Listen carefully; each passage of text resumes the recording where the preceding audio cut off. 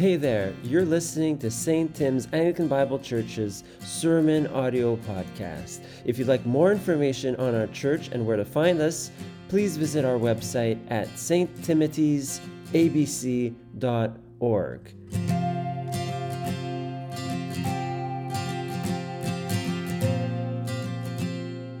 How we came to this particular gospel selection is, I think, rather interesting.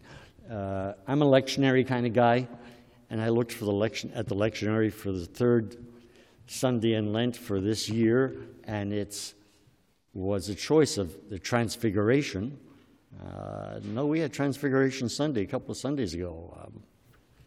Put that one aside.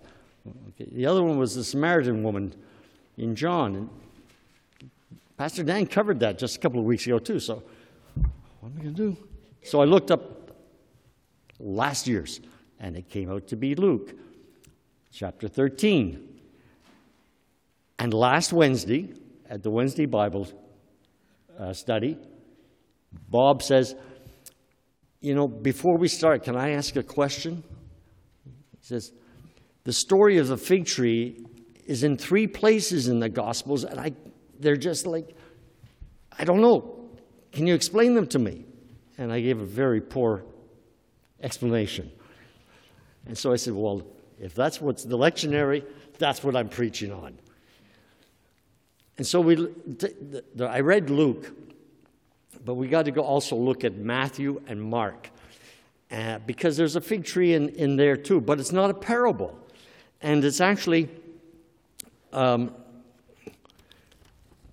in Matthew and Mark, they have the same events. There was a triumphal entry. So this story of the fig tree is late in Jesus' ministry. We have the triumphal entry. We have a cleansing of the temple for the second time. We have the Jewish authorities questioning Jesus' authority. But the only thing is that in Matthew and Mark, they're arranged a little bit differently. So I'm just going to pick one, and I picked Matthew. And in Matthew, you have the triumphal entry. You have the crowds praising Jesus.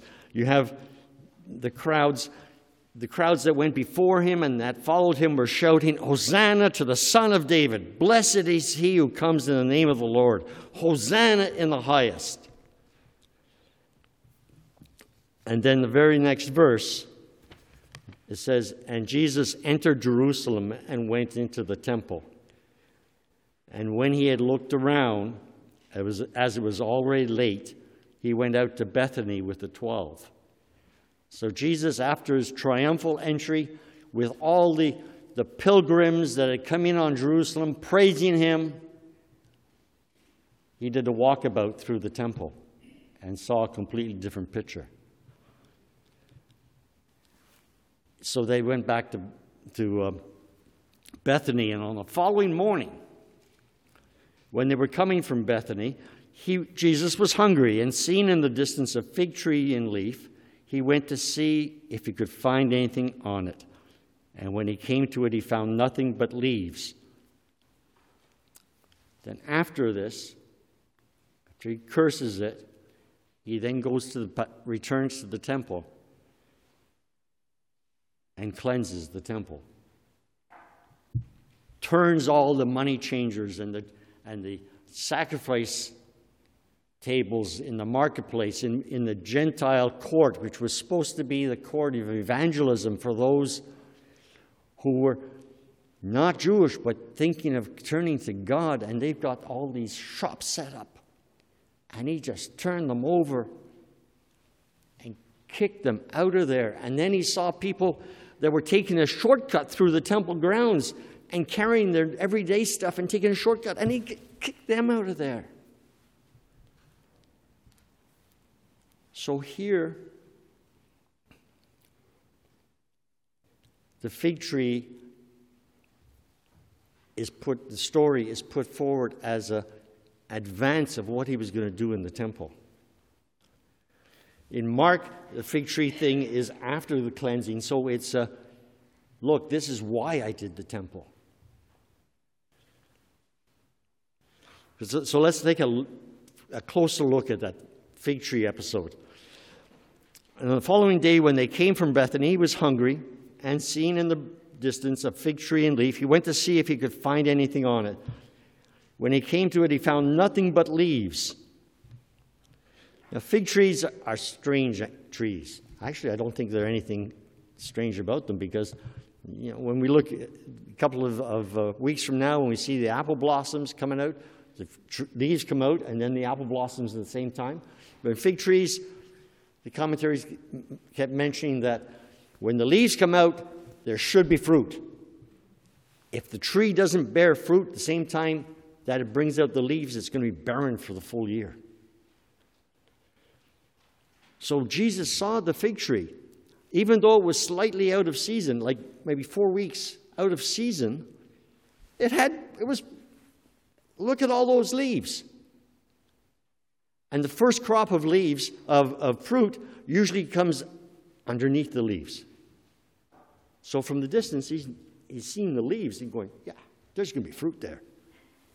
And there's no fruit. And when he walked into the temple, and he saw all these Jewish leaders just parading around, and look how good we are, and how we are upholding the law, and how we are worshiping God. Look at us worshiping God. But then saw what was going on the temple grounds, on his father's temple ground. The appearance was there, but there was no fruit.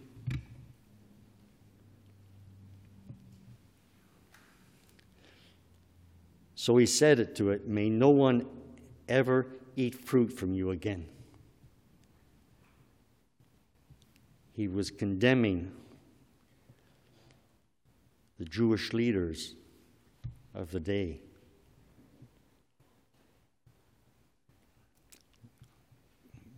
Jeremiah forecast that back in Jeremiah 8:13.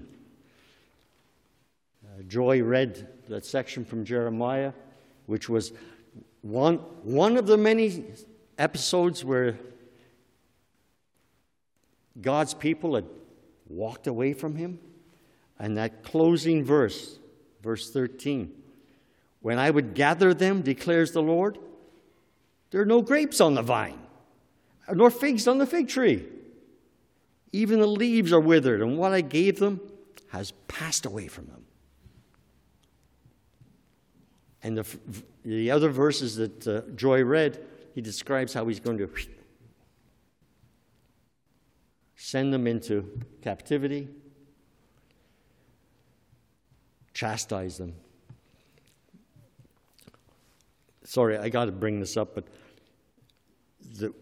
there was this bishop, Catholic bishop, who in all this stuff about COVID-19 was saying, no, it can't be from the Lord, because the Lord doesn't chastise. He loves. And I'm going like, did he read the same Bible as me? I don't know. But anyways, back on track. This is exactly what God's people had been warned if they turned away from him. And in 70 A.D., he fulfilled that prophecy in Jeremiah. So then Jesus went into the temple, according to Mark, went into the temple, created that, cleansed the temple. And the authorities challenged him. And then he returned to Bethany, and then the next morning, as they were returning to the temple, as they passed the fig tree, they noticed that the fig tree had withered from the roots up. If you have an English Standard Version in front of you, you're going to see that it withered to the roots. Almost every other version has the proper translation. From the roots up. Why the emphasis on from the roots up? Because if our worship of the Lord is going to go bad, it's because our roots are going to go bad first. We're going to let heresies get in there. We're going to let false worship. We're going to be like the Jewish religious leaders of the day who were all whitewashed. Look at us, how we're worshiping. We're following all the rituals, but with nothing behind it.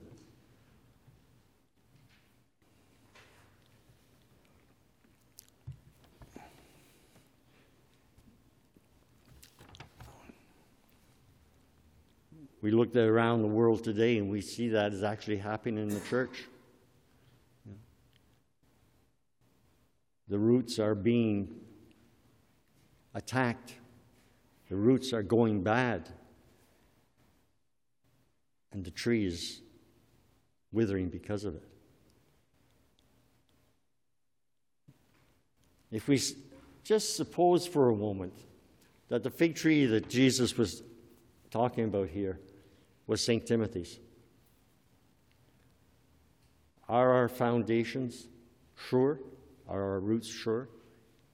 I mean, hey, when we started as a congregation, we were adamant that the name of the church would be St. Timothy's Anglican Bible Church because we wanted to differentiate ourselves from what was going on.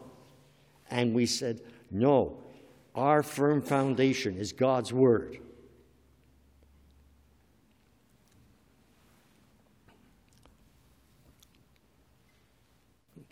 If you ever hear us deviating from that, after you've hit us, let us know.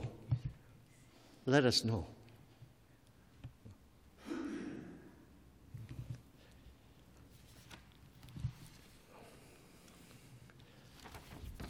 Okay, so, Alan, if that was what you're going to talk about, why didn't you choose that as the gospel? Well, because we also want to look at the one in Luke, because it's a different picture.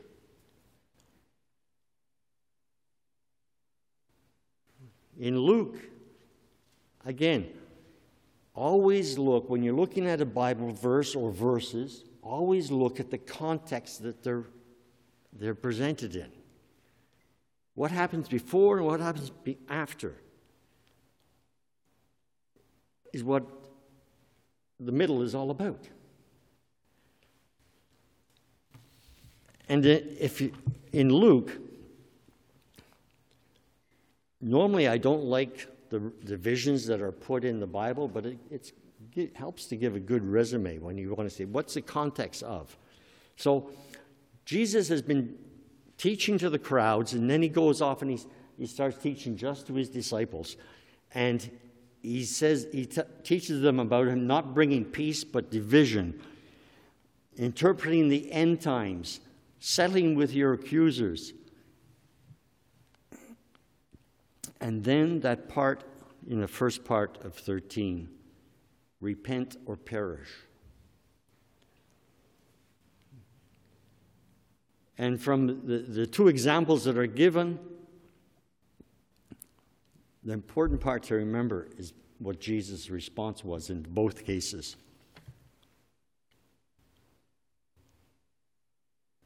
No, I tell you, but unless you repent, you will all likewise perish.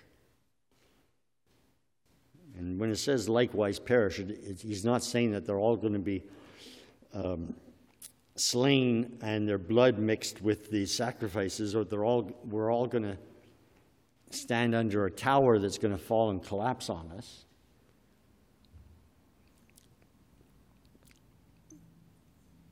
But if we don't repent,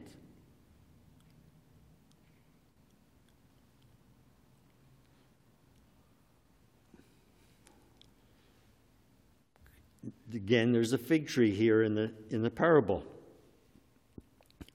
And the fig tree very, very often refers to Israel. But in this case, in this parable, it's referring to Israel as a nation and their response to Jesus' ministry, but also to the individual. What did John the Baptist say? He said, "Bear fruits in keeping with repentance, and do not begin to say for yourselves, 'We have Abraham as our father.' For I tell you, God is able from these stones to raise up children for Abraham. Even now the axe is laid to the root of the trees. Every tree," it doesn't say some trees, it says every tree, "therefore that does not bear good fruit is cut down and thrown into the fire." So in this parable, what is the good fruit? Repentance and turning to Jesus. And he's looking, and he's been preaching to these crowds. This parable probably occurred about 6 months before the passages, the triumphal entry, because Jesus was on his way for the Feast of the Tabernacle, which was 6 months before Passover.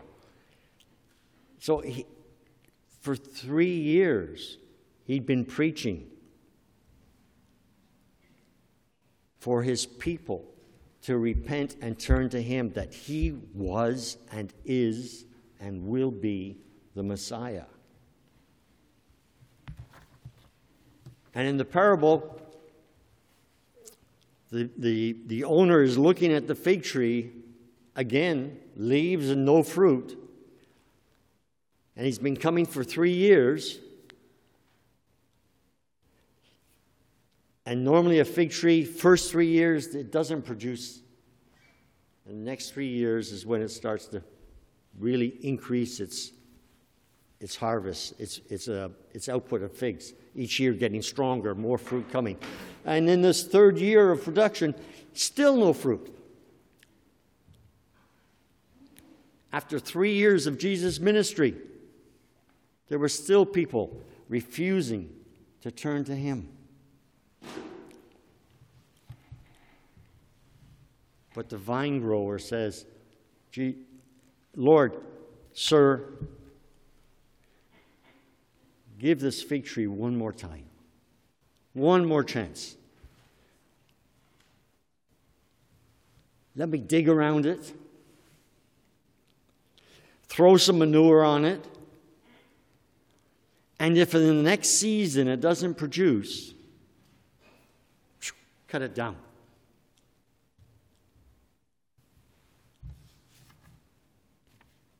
And the Lord of the vineyard said, "Okay, one last chance.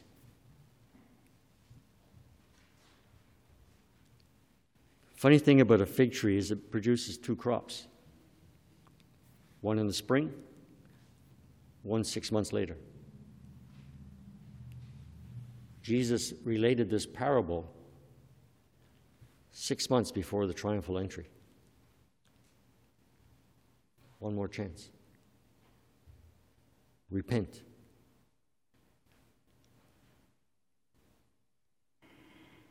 But what does that have to do with us? Nice, Alan, but all this stuff, what does it have to do with us? Well, the first fig tree. Make sure of our foundations. Make sure we're not just going through the motions.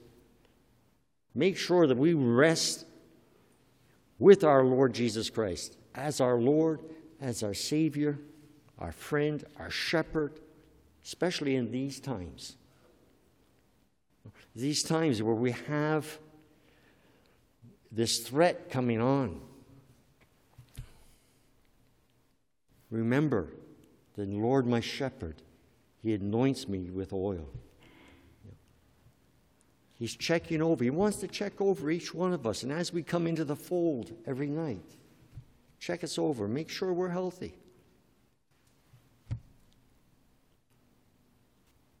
And if not, he'll anoint us with the oil of comfort.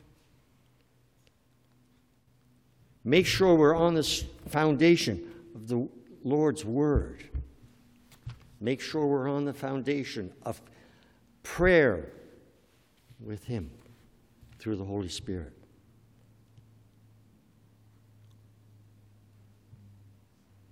Because there are a lot of people out there that are panicking. What's one of the main reasons they're panicking? Yes, they don't want to get sick, but it's because they fear death. They don't hear, 3 to 6% are going to die. They hear, if I get sick, I'm going to die. And that's, oh my goodness, what am I going to do? Our response, because we have our shepherd, because we have his word, should be, I don't fear death. I know where I'm going, should I die. What can I do for you?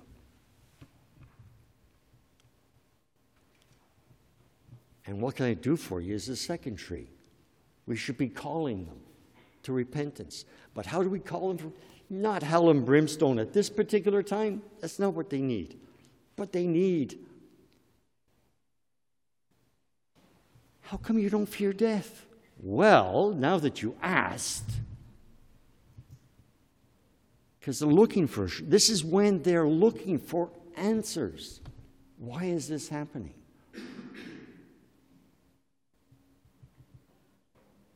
What can I do about it? I don't like this panic feeling. I don't like this feeling of anguish and fear. You don't seem to have it. Why not? Dig around the tree. Put manure on it. I know it doesn't really sound like God's word, manure. Fertilize it. How about we say, fertilize it? So that people can know where to turn.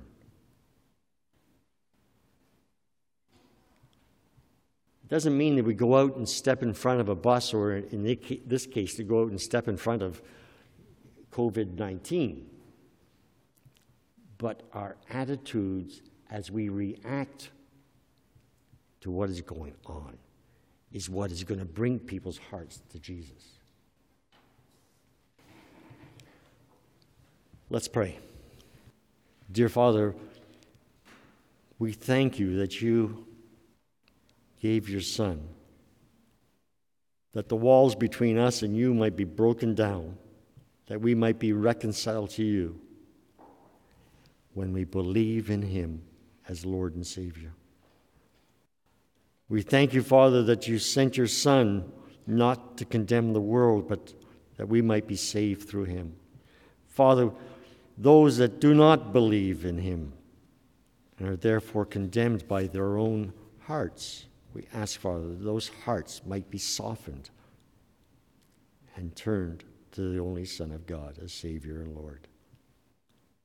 We thank you, Father, as Paul writes in 2 Corinthians 6:2, that you said, in a favorable time I have listened to you, and in a day of salvation I have helped you. And behold, now is the favorable time. Now is the day of salvation. Use us, Father. Use us as your arms and your legs, your mouths, your hearts amongst this dark world,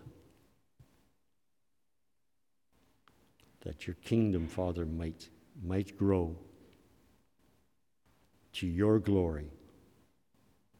In Jesus' name, amen.